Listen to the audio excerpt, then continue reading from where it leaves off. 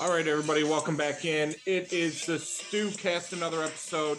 We're talking college basketball coming up. My co-host Spencer Luganville will join me. We'll take a look at some of the games for tomorrow, but we lead off with the capo de tutti capi, a Cugine, if you can call him that. He has been a great friend to this show and a really great guy with his time. He is the host of the Sit Down, a Mafia History podcast. If you don't get it, I mean, go get it. It's available everywhere. You get podcasts. Also, doing the Lord's work with college basketball, the big man on campus, Jeff Nadu. Jeff, so good to see you. So good to talk to you, brother. Thank you for having me as always. I appreciate it. How are you? I'm doing good, man. And congrats on all the success. You had a successful Super Bowl. I know the sit down is well over the million listens mark here at this point. Congratulations on the success. It seems like things are going well. Your college basketball season going well as well. I mean, life can't get any better, huh? Yeah, and I actually had some really great news today in my personal life. I finally got approved for a mortgage, so I'm Congratulations. Thanks, man. Now it's just really about finding the house that I want, and I think this year I guess that's obviously a goal, and my second goal is to I think get the sit down sold. I think it really belongs in a bigger platform, and we'll see where the future holds. But yeah, things are going well with everything. I'm very happy with how it's all worked out, and I'm looking forward this summer to just kind of once basketball's over, I'll take on a little baseball work, and outside of that, just kind of have a nice summer and prepare for the next season. So yeah, I appreciate it. Thank you. Yeah, well, I need to say thank you for Hartford. That was an amazing call, and should Creighton hold on to the 17-point lead, I owe the big man a ton of gratitude on that. Yeah, well, look, I go over the card every day. It's an arduous task, generally on Saturdays because there's so many games. But I try to provide something different. I feel like I kind of know what to look for, and there's I'm kind of swinging out, and I'm sure it went to overtime because I'm just unlucky, but yeah, I'm swinging out yet another IUPUI team total under. Now I could be wrong. I may have lost this. I don't have it in front of me. I'm seeing 53-57 with 3 seconds to go. As long as we don't get some late basket here, I'm going to hit this. So, that's a play I've been making, for months. And everybody was like, oh, we're going to bet that, right? And I'm like, I'm staying away. UIC scares me too much.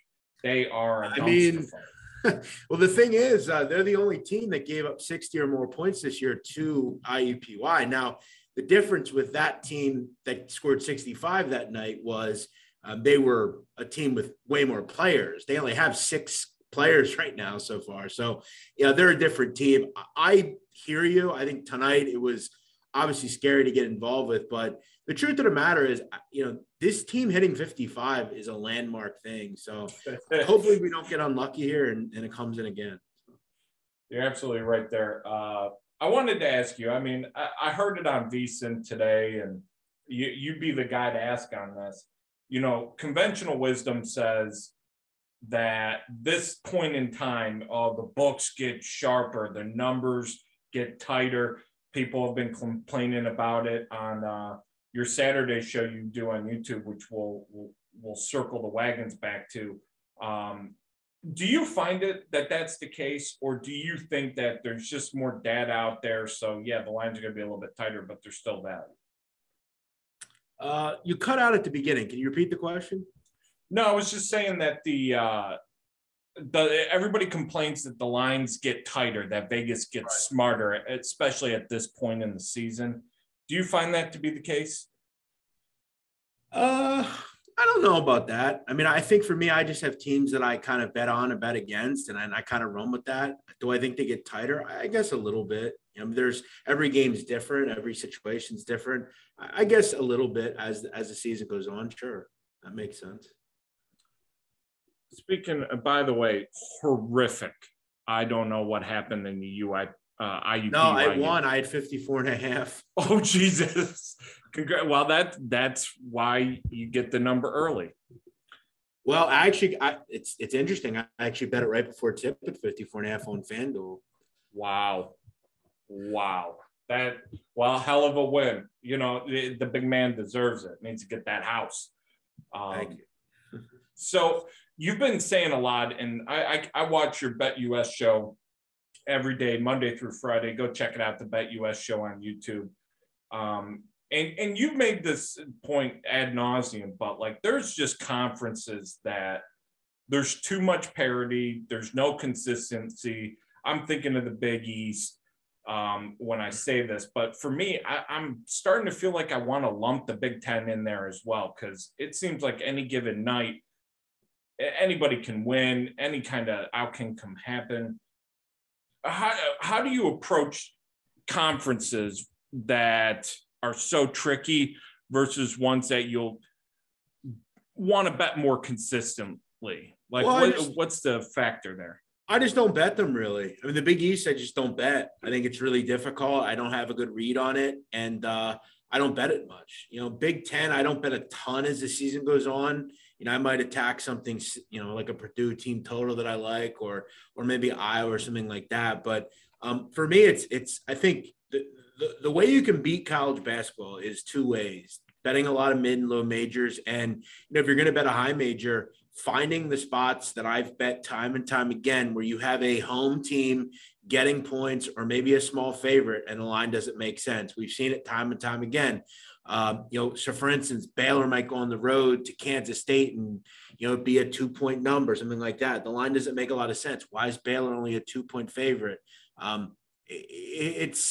It's a spot that you see quite often. Kansas will go on the road and be a 1.5-point dog to Texas. Now, on paper, Kansas is better than Texas, but Texas may need a huge win, and they're at home and they're in a good spot. Those are the kind of spots I look for: Big Ten, SEC.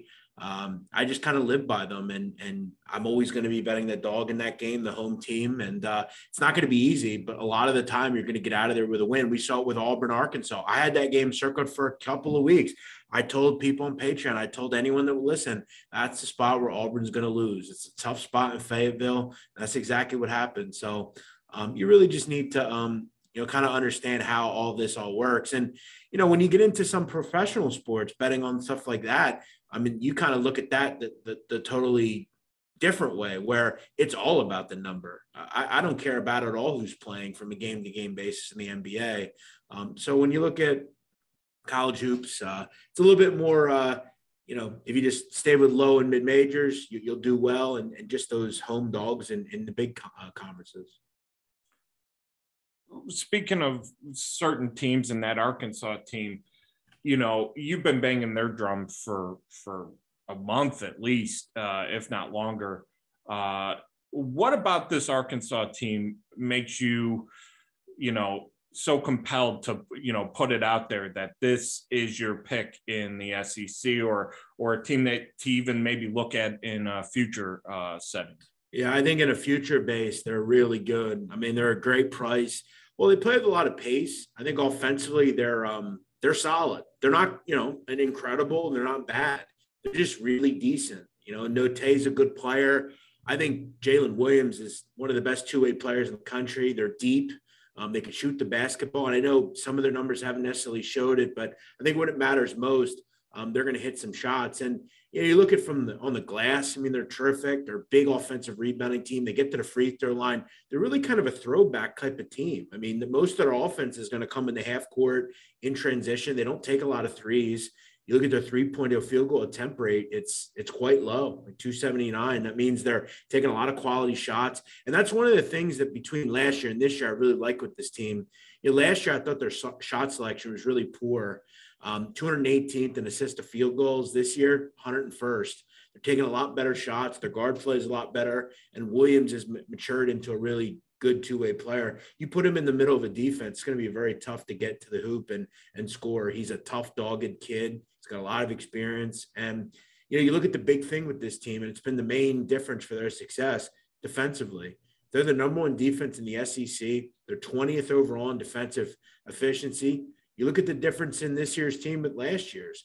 These last 2 years of defense has been terrific for Arkansas. You go back to 2020, This team is 11th in the SEC in defensive efficiency this year. First, they've made some major moves ahead defensively, and that's the big reason for their success. I think they're a really dangerous team in March. Obviously you need some consistency on the road. They've been able to get it. They've went and won at Ole Miss. They went and won at LSU. They went and won at Georgia. They don't get tripped up by bad teams. They went into neutral sites against K-State and Cincinnati, two top 80 teams and won. So I think this is a really dangerous team. I think what matters most, they're really talented. Going from really talented to really befuddling. I brought up the Big Ten, and this is a Big Ten centric show coming from a lot of Midwest folks on here. I'll ask you about two teams I just can't figure out. One being Michigan and the other being Rutgers, who plays like the '92 Dream Team at home, but on the road is IUPUI with some different jerseys.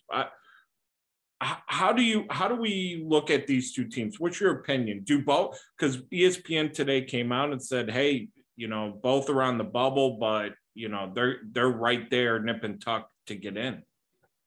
Yeah, I'm out on Rutgers. I don't think there's any way they get in. I mean, obviously, any night in the Big Ten, you have an opportunity to get a quad one win most of the time. They've got a couple of big games coming up. I mean, if they don't win one of two games over the week to this, I think they're out.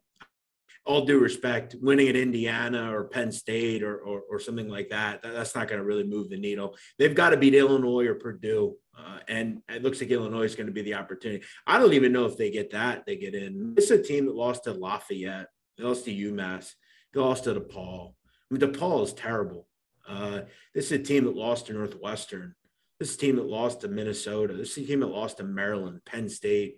This team's just lost too many tough games. And as you alluded to, this team can't win on the road. There's been a complete mess away from home for years now under Steve Peichel.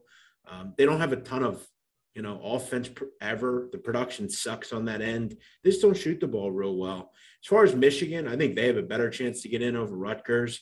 The problem that they have is they're just not consistent, and you're from that neck of the woods. It seems like anytime they get a big win, they shoot themselves in the foot with a loss. And I don't really know how to swing it. It's weird. Look at this team. I mean, anytime they have a game, like they'll beat UNLV, then lose to Arizona. They'll beat Tarleton State, then lose to North Carolina. They'll beat Nebraska, then lose to Minnesota. I mean, every time they win, they lose the next game. There's no consistency. Defensively, they're not good enough. They're 13th in the Big Ten in 2-point defense. That's not something you've seen a lot at Michigan. They just haven't been very good on that end. Hunter Dickinson's been really the only success that they've had. Their point guard play has been bad. They haven't got a ton of production out of their big recruits that I think they were hoping for. I think they have a better shot than Rutgers, but, Michigan has to start winning games and being consistent. They need to go, for the rest of the season. They need to go, if they have 7 games, they need to win 4 or 5 of them. They've got a lot of opportunities. They need to win 2 or 3 of these big top 20 opportunities. I wanted to ask you too, real quickly on Dickinson. He's a guy who flirted with the NBA last year, came back. I imagine he's going into the draft this season.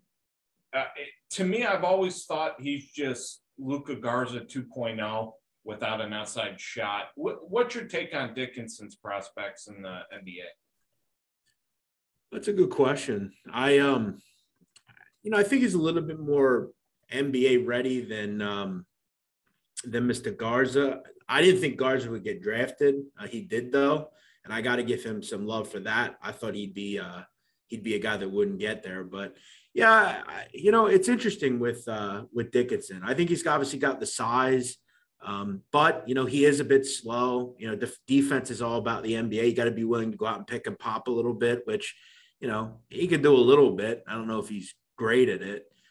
I know some draft sites that don't have him getting drafted, interestingly enough, but I think there's always a spot for a kid of his size in the NBA. I mean, he's 6 foot, or he is 7 foot. I'm sorry. So, I don't know if he has great prospects, but I'm sure he'll get picked, in the last 10 or 15 or so.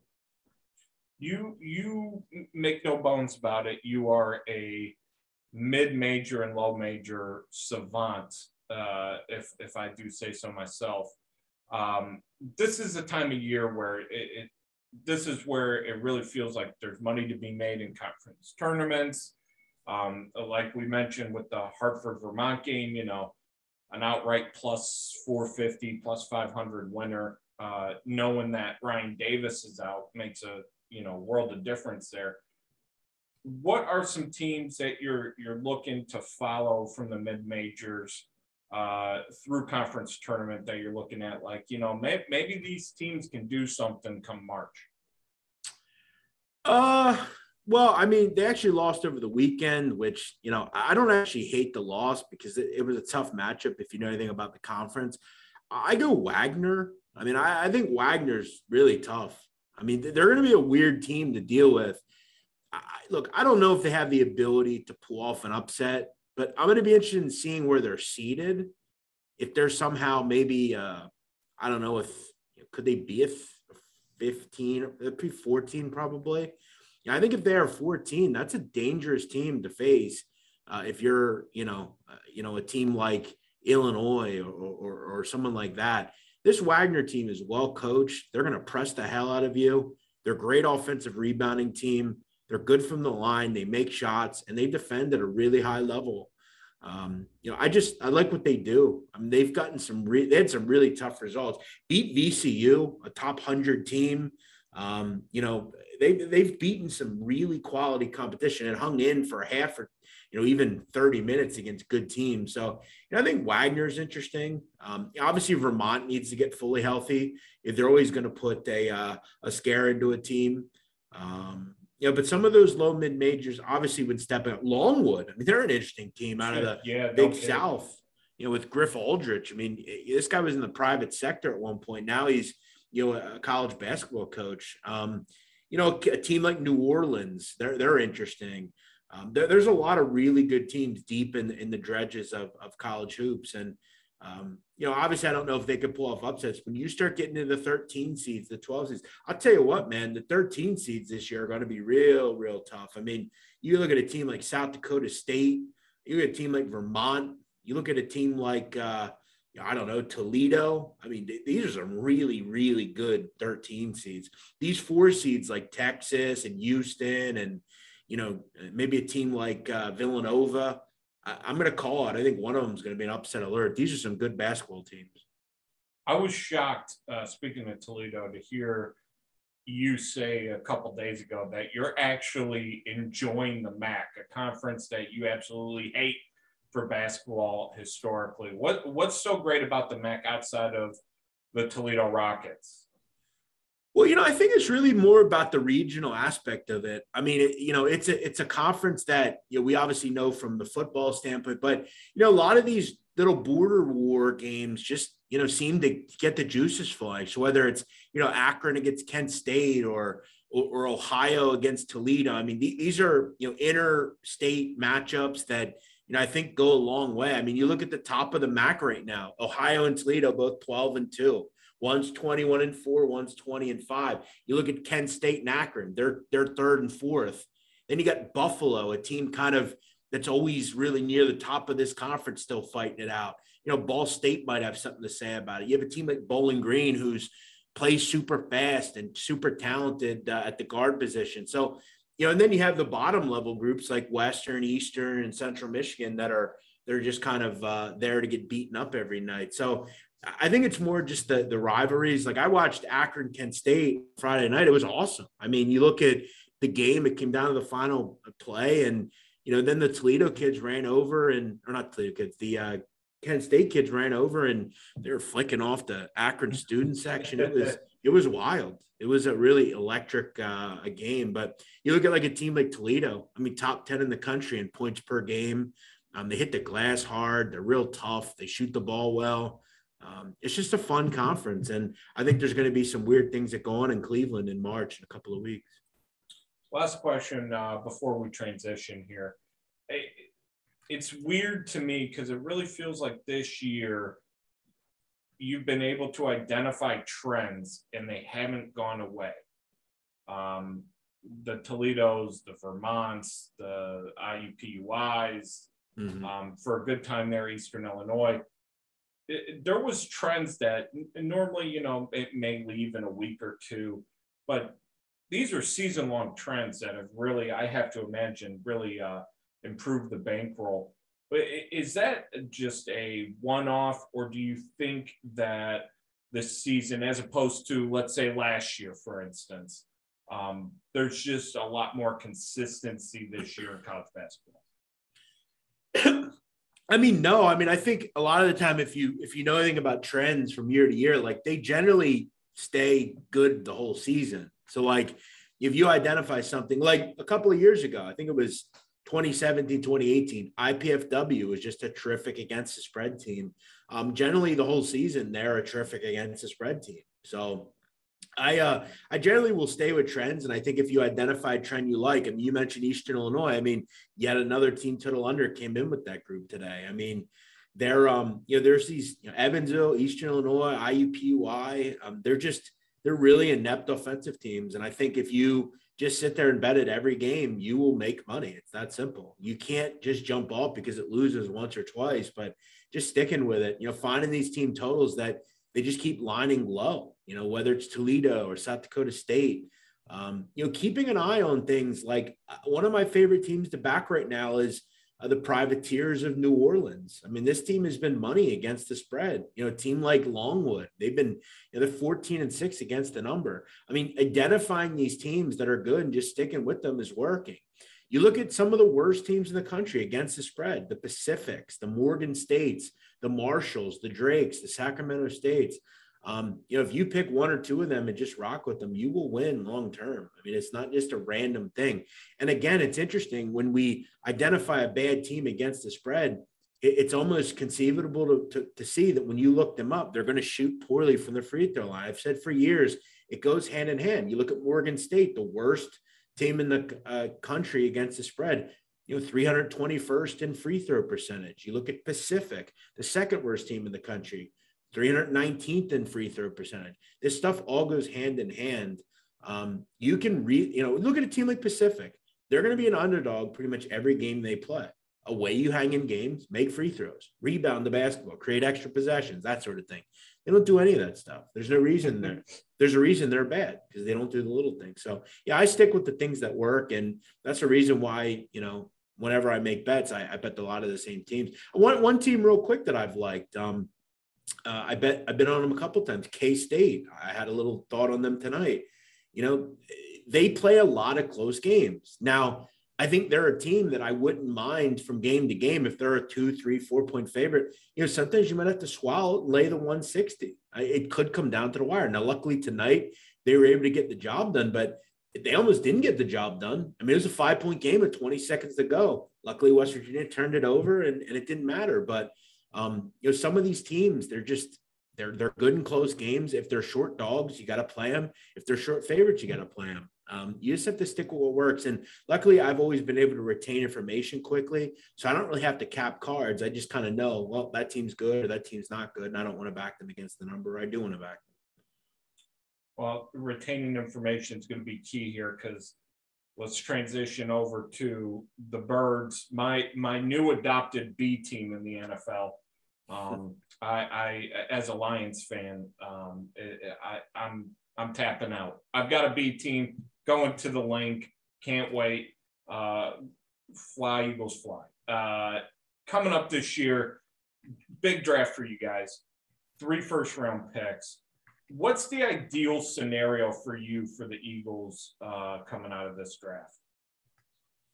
Well, I think obviously making the correct selections, which is never easy with this group. I don't know. I think there's growing sentiment that, ever since the Sixers got James Harden, now all of a sudden the Eagles are going to go out and get their big time quarterback. I heard a lot of talk yesterday about, Russell Wilson, that's our next quarterback. And it's, I don't know. We'll see. I feel like they have something up their sleeve, but I think that the thought is just making correct selections. They need a lot of help, particularly on the defensive end.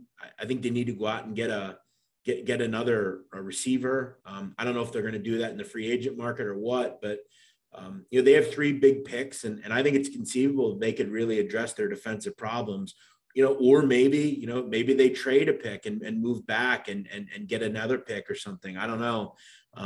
I just want three good selections. And I think, if I were in control of this team, I would stay where we are and you can make those picks.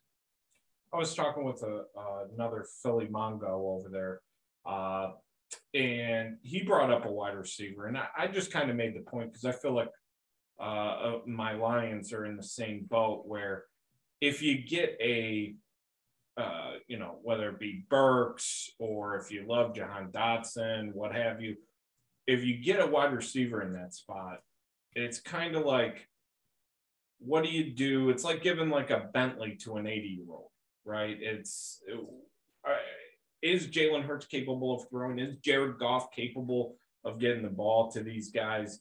Do you feel like a wide receiver is something that should be looked at for free agency, or do you feel like, Burks or Dotson is a talent that can stick around and the next guy, maybe, if it's not Hurts, will be able to use him?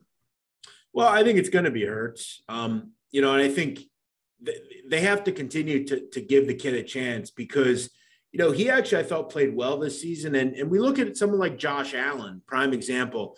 Josh Allen had a year or two where he was just kind of learning the game. Then they go out and get him Stephon Diggs, and he becomes a Pro Bowl high-level type of quarterback. Now, I'm not saying that's what Jalen Hurts is going to be, but you already got him one weapon. The truth is, though, outside of Dallas Goedert, they had nothing on this team last year. It was Devontae Smith and Dallas Goedert. It was that simple. They've got to go out. And in my opinion, I prefer that they address the first three picks, or at least the first four picks, with three defensive players and an offensive lineman. They have to realize Brandon Brooks is retiring. Jason Kelce is going to retire either this year or next. I think they got to go out and get a center. But I prefer three defensive players. They need a running back as well. There's a couple of guys that are free agents, particularly Chris Godwin, Allen Robinson. There's all sorts of talent out there. I would love for them to go out and get a player of that caliber. Who knows what they're going to do, but there's plenty of options. And, I'd prefer some veteran receiver. They haven't had a veteran receiver on this team in a long time. And, to put with the young kids and the offensive line and the young quarterback, I think it would be a great situation for a guy like an Allen Robinson to play in. So we'll see what they end up doing. I'd prefer they go the free agent route for the receiver market. No, that makes sense. No, that absolutely makes sense the way you put it. But I'll say this. I think where they're picking in the NFL draft, I'm quite enamored. I think they could conceivably go out and get, a George, Kalafidis, a Sauce Gardner, and, maybe a Linderbaum, or, if they want to go the receiver mark, they could get a Jamison Williams, a Drake London, a Treylon Burks, Nakobe Dean, I think will be out there. So I think there's plenty of options for them to make the selection they want. And, it's easier said than done with this team because Howie Roseman is not particularly good drafter, but we'll see. We obviously got to see what happens, but I'm feeling optimistic. Oh, it's like Nick Sirianni says, you just got to, water the plants in the garden. Yeah. With quarterbacks, it's always the big thing here. Is there a quarterback you like in this draft? Because I'm a Bailey Zappi guy. I know you're a Bailey Zappi guy. Is there a quarterback that's worth a damn that in your mind is worth that first round pick? Yeah, I think Malik Willis could be a great player. I think he has a lot of upside. He kind of reminds me of Jalen Hurts a little bit. I think he obviously fits this new level of quarterback. He obviously has the dual threat ability. He's a big, broad-framed kid. I don't know. Obviously his competition is worrisome. He played at Liberty. And he's going to be a guy that's going to have to really work for things. Could he be the next Justin Fields, something like that? We'll see. I think he could be a good player. I liked Matt Corral as well. Is there a high-level type of Trevor Lawrence player here? I don't think. But I also said I didn't think Patrick Mahomes would be a good player. So, I've gotten great things right. I've gotten some things totally wrong. So, I think Malik Willis could be interesting. But we'll see. I'm not enamored by anybody really. Last question here until we wrap it down. The Sixers make the big trade for Harden, like you said. You're a Sixers guy. Where is this team going to end up when the season's said and done? Well, I think obviously, I think the thought at this point is finals or bust. I think they immediately become, right up there as the best team in the East. Obviously Brooklyn's going to have something to say about it. Milwaukee's going to have something to say about it. But, this team for a long time hasn't had that go-to guy at the end of a game. It seems like Tyrese Maxey's going to be the point guard of the future. Obviously James Harden's going to have that role, kind of dictated. He'll be on the ball as well. Tyrese might slide back to the two. You have a really good 3 defensive player in Matisse Thybulle. You have a kid, whether you like him or hate him, in Tobias Harris, that can still go out and get you 20. And you have, the best center in the NBA in Joel Embiid, a superstar. They're deep. They've got some kids that come off the bench and give them some buckets. I would like to see them attack someone in the buyout market. I thought Goran Dragic might have made some sense. We'll see what they end up doing. Maybe Dennis Schroeder. I don't know. I think they need another guard, and I'd feel really comfortable with this team if they went out and got another guard. If they could get Goran Dragic, I'd be really happy with that. I just want a veteran guard, an Eric Bledsoe type of player that in the guts of the game in the playoffs, he could come in and give you a bucket. He can dictate the action. I don't necessarily trust a lot of their bench players. Shake Milton, I don't trust. He's coming off an injury. Furkan Korkmaz is hot or cold. Danny Green's lost. He's too worried about his podcast now. George Niang, I don't know. Nice player. Paul Reed, I don't think he's prep for the playoffs. They had a lot of young kids. They need to go out and get another guard. I think a Dragic or a Schroeder. Schroeder would be best case scenario, but we'll see. I think the buyout market needs to happen. But yeah, I think I've never had, outside of Allen Iverson, and he was a drafted player for them, they've never went out and did anything like this. So it's pretty incredible. And it looks like James isn't going to play until after the All-Star break. So that night in Philly is going to be pretty electric when he finally does play. Well, I got to say thank you, man, for spending some time. I know you had a big show on the sit down on YouTube. Go check it out. And also, you're doing every single day, Monday through Friday.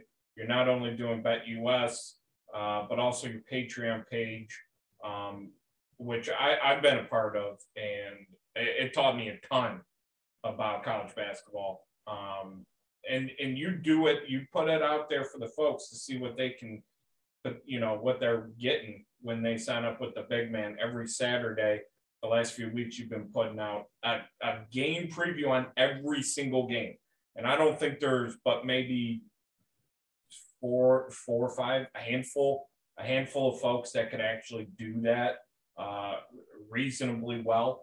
And you do it great, man. So I appreciate it. And, salud, man. You're doing great things. I appreciate that. Yeah, I think the only person that actually does do it is Greg Peterson. But look, there are people that want to do it. I think there are people that wish they could do it, but they just don't. So yeah, look, I try to just have fun with it. For me, sports betting is kind of something that I always do. I think from a content standpoint, I'm kind of getting to the point where I think it's just kind of watered down at this point. And I just try to get in where I fit in and try to have success with a couple of people. And I'm very happy with my life at this point. I was blessed to have that fight. I made a good amount of money there, and I'm able to kind of do what I want to do now. And leaving Barstool, I think a lot of people thought it was a weird decision, but it ended up kind of working out for me in a way. I was able to start the sit down, and that's, as you said, become a very big thing for me. And it's funny. I actually I don't think that the Barstool thing is totally over forever. I think the sit down would do super well there. We'll see if, where it goes and what happens. But I'm pretty happy with everything that's went on, and we'll see where the future goes from here. One quick question there. I get this all the time, and you brought up the fight. Jersey Jerry's really come into his own for what he is. He is a character.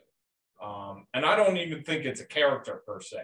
at this point. But, you know, a lot of people ask me, you know, oh, you know, Jeff, you've had him on. Like, is he cool with like a guy like Jersey Jerry who got in the ring with? Like, are you guys like, you know, I know you're not breaking bread every weekend, but are you guys cool? Yeah, I mean, I don't, I don't talk to Jerry really ever. We talked a little bit after the fight. He was following me on Twitter for a while and then unfollowed me. I don't know what happened there, but look, I think Jerry's a nice kid. I think ultimately we had some bad blood. You know, we obviously, he said some things, I said some things. We sold the fight, and I think, ultimately we did what we had to do. We both made money and we moved on. I respect him at the end of the day. Obviously he's been through some things in his personal life and he's been able to make it through. And, I know for me, like I wasn't addicted to drugs or an alcoholic or something, but, I had, a different kind of addiction, I think at this point with my weight, and I was able to get that under control. So I think I kind of get where he's coming from. I know he's doing some things with that now. And he's trying to, get into his own. I think he's found something, and look, good for him. There are so many people at that company that don't do that. They kind of have this push on where, they're pissed off because they don't get promoted. And, I always was taught when I was there to just go out and do the things you want to do. And, I've kind of been able to create my own thing, and you're good as if you put time into something, and he's been able to do that. As far as, do we have a beef? No, I wish him the best. And I don't know if I'll ever be friends with him, but I wish him the best. And, I get that all the time with people, like, is all that stuff an act and all that kind of thing. And, most of those people are pretty real. They pretty much act how they are. Now, some put on an act and are fake, but for the most part, they're all pretty real. And, Jerry seems to have found an in, and, good for him. Well, one way to maybe get in back with Barstool, you just whip a high noon at somebody's face. That seems to work out pretty well. The thing for me is, like, people never understand, but it's like, I don't need to get in there. I just look at what I'm doing, and I feel like they would be very good for what I'm working on. Now, I know, Scott Bernstein, him and I are working on something behind the scenes. I've been involved with it for a while. If it all works out and everything gets figured out, it's going to be a gigantic project that him and I, are both looking at long-term and saying, this could be it for us. This could be the big thing. So, we always have things that are going on behind the scenes, but I just know the sit down needs to be somewhere. It needs, just more people to hear it and that it's out there. And, I feel like they could be someone that does it, but we'll see. You never know where the future goes and where I'll be next. So I just take it day by day and try to put out good content, and people like it. Well, you do that. And if anything, this year is anything like last year, I mean, gosh, you may not be getting a house in AC. You might be in Boca or something, or move to Costa Rica. Hey, listen, if the thing with Scott works out that we're working on, I might just do that. I might have to. Actually. You might have to. I know him. He's last time I talked to him, he's like, oh yeah, I'm working with Stallone, and I'm like, yeah. Oh, wow, name drop. Well, yeah, we're working on. It's interesting because if you ever talk to him, he'll tell you that I was the one that put the individual we're trying to work with in contact with him, because I know this individual, and now it's becoming a big thing, and it's got investors and all sorts of things. So yeah, I mean, Scott's always got something going on. Obviously I have stuff going on, and if we can help each other out and make something happen and get something big going, that's what matters most. So yeah, Scott's a good guy, and he's real smart when it comes to the media stuff. So. Well, you're a smart dude in yourself. Follow the big man on campus, Jeffrey Nadu.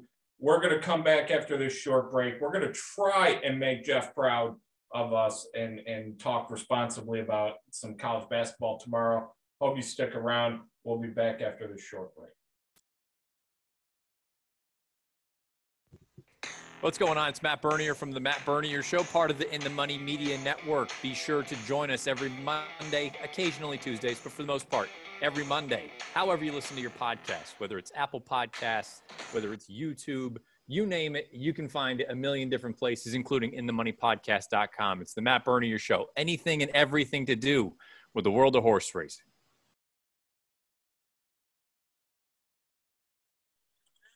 All right, everybody, welcome back in. It is time to go over the picks for tomorrow's card. I'm joined by my co-host, the guy on this ride. He is the host of Red War Rewind, the great Spencer Luganbill. Spencer, I gave you Hartford and you spit in my face. How are you?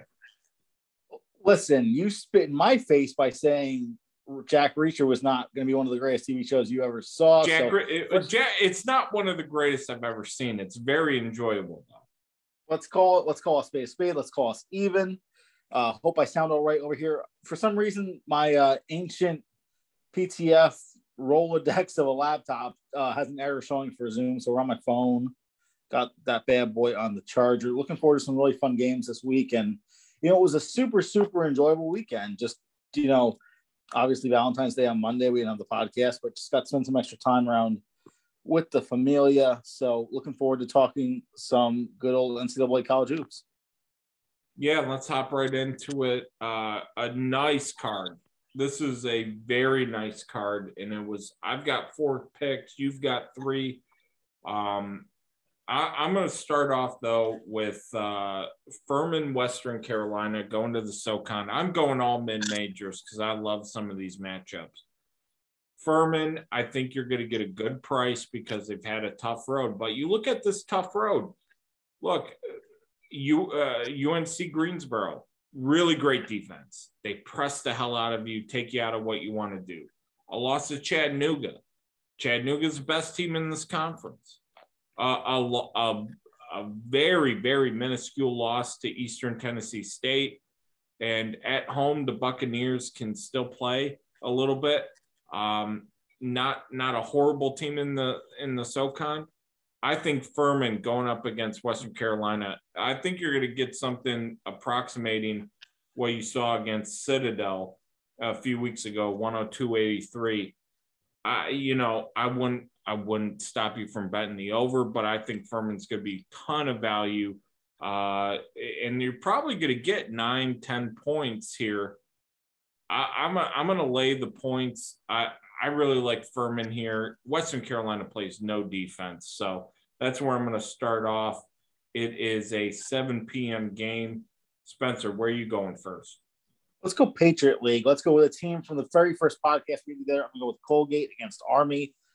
Listen, the line on KenPom is 5. If it's any higher, I don't know if the lines are even out yet for tomorrow. I would be a little bit scared of it and maybe even play it more live and see how Army does.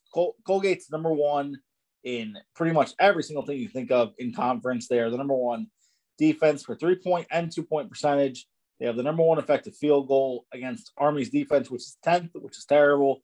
They have the second best defensive efficiency, Colgate does. If the line goes any higher, I would be a little bit scared, and this is why. Colgate's 12-12 on the year ATS. Army is 8-3 in their last 11 home games. They're 6-0 in their last 6 against a winning team with a winning record. Don't let a team like Army, who maybe they don't look that good on paper, but these sneaky teams, when those, it becomes 3 or 4 possession games, they can sneak and backdoor cover. And then Colgate doesn't care if they win by, whatever. If the line gets up to 8, they don't care if they win by, 6 or 7. But that's the way you can cover with Army. So I like this line at 5. If it's any higher, I'd be a little bit nervous.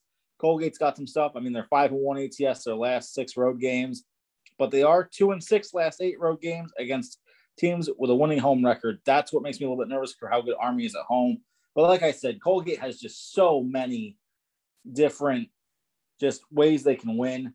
Army's defense isn't bad, though. They are number 3 in efficiency in the Patriot League. But when you're 10th in effective field goal against the number 1, and that team has such a good defense, it just makes me very nervous to see how Army will play. But if it's close and there's a big spread, Army can cover, I think, this pretty easily. Furman, by the way, given 13 on the road, I'm fine with that.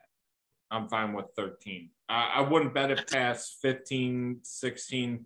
Wouldn't bet it past that, but 13's fair. No lineup on Colgate.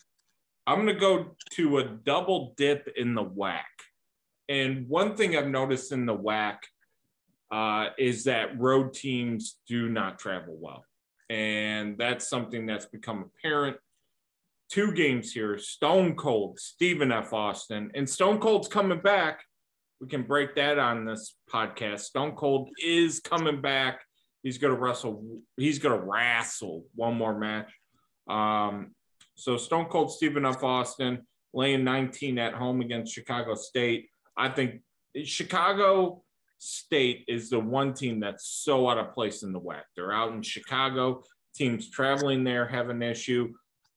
When Chicago has to make that road trip, they don't travel. I think SFA laying 19 is a fair bet. And also, I'll add in as a double dip, Dixie State heading towards New Mexico State. New Mexico State won this game by about 9 last time out. There's no line on it. The over-under is 144 right now currently. But no line, which is weird. Whatever. But same principle applies. New Mexico State plays hella good defense. This is a game where Dixie had 71 possessions. New Mexico State turned the ball over 18 times. I mean, it was horrific, but I chalk it up to a bad game. Dixie State, since then, they're coming off a big win against Grand Canyon. I mean, that's huge in the WAC. But I think traveling to New Mexico State, teams traveling in the WAC, you generally want to take the home team. I'm going to be looking to take the points, or lay the points, I should say, with New Mexico State and the Aggies. Spencer, what do you got? We go over to the Big Ten now and talk about one of your favorite teams, Rutgers. Oh, this is why the Warriors of the Raritan. This is why we kind of talk just about Army. If you're playing, straight up, this game is probably for the Fighting Illini. The line is 4, possibly 4.5. We'll see where the line goes. Rutgers 6-1 at home last 7 for Trends. 4-0 ATS last 4. They're 12-2 at home overall. The Fighting Illini have already beaten them this year. They're a top 25 offense of defensive efficiency. They're number 1 Big Ten defense, and they're second best in offensive rebounds. The line is 4. To me, it's just the Illini have already beaten Rutgers, but there's something special about Rutgers at home. Me and you had this long discussion a couple podcasts ago with an over-under. The last 10, the Fighting Illini, 7-3. They're only 3-7 ATS. Last 10 for Rutgers, 6-4, 6-4 ATS. They're 8-5, 8-5-1 ATS at home. Give me the points with Rutgers. This is the type of game where maybe even if you can find a nice little teaser, you can tease them up even more a little bit, just in case we see some of that sloppy rebounding. Don't bet teaser. Okay. This is the second week, and I'm going to stop you right here. Don't bet teasers in college basketball. Don't bet teasers in college basketball. It's a no-sum win. Can't do it. In football, there is some value. I'll give you a teaser in football. Teasers in college basketball, no go. All right, you heard it here first, folks. Just take Rutgers then, hoping that they can keep the home winning streak and the streak overall. 4.5 is plenty good. If you want to buy a couple points, have that. But like a 4 or 6 point teaser, it just destroys your value. And like if you look at some of the games tonight, Spencer, I'm going to be honest with you. Akron, Western Michigan. Western Michigan's horrific. Akron's a 9-point favorite. You tease that, they lose outright by 4. Longwood, destroying the Big South. Only win by 4 against High Point. They were 9-point favorites. What are you teasing that to? Those are just food for thought type things, but I think it matters, to be honest. I hate teasers in college basketball. I won't play them. Last thought real quick, and we'd already talked, I said how they're 4-0 ATS, their last 4, that being Rutgers. Do you know what their last 3 wins are and how big that is? And now I'll ask you this question as well. Is Rutgers on the bubble? Do they get in 15-9? You just want to throw salt in the wound. I do a little bit. Hey, here's all I'm going to tell you. just take a look at Kenneth Walker waving high to all the Rutgers fans as he's going in for a 98-yard touchdown run, okay? Just play that. Repeat that. Repeat Jalen Naylor. What? Give us. But no, Rutgers to me, you know, and Jeff said this earlier in the show. Look, you can't lose to Lafayette. You can't lose to DePaul. You can't lose to UMass. And those losses are going to really hamper them. I mean, they literally need to win out. I mean, they're losing and die and turn into an NIT team. Let's say they lose one or two more, but make a nice run to the conference final. It doesn't matter. I don't think so. I think more than likely they're an NIT team. And if they get in the NIT and then they're at home at the rack until they get the MSG, I mean, there's some value. I mean, I'll bet some NIT games, okay? Do they have futures for the NIT? I don't even know. No, because nobody knows who's going to be in the NIT. That's fair. That's a fair point. All right, you got two more for us, Stu. Let's I got one more because I feel like I deserve to get it to the patrons here of games that have lines as we're recording.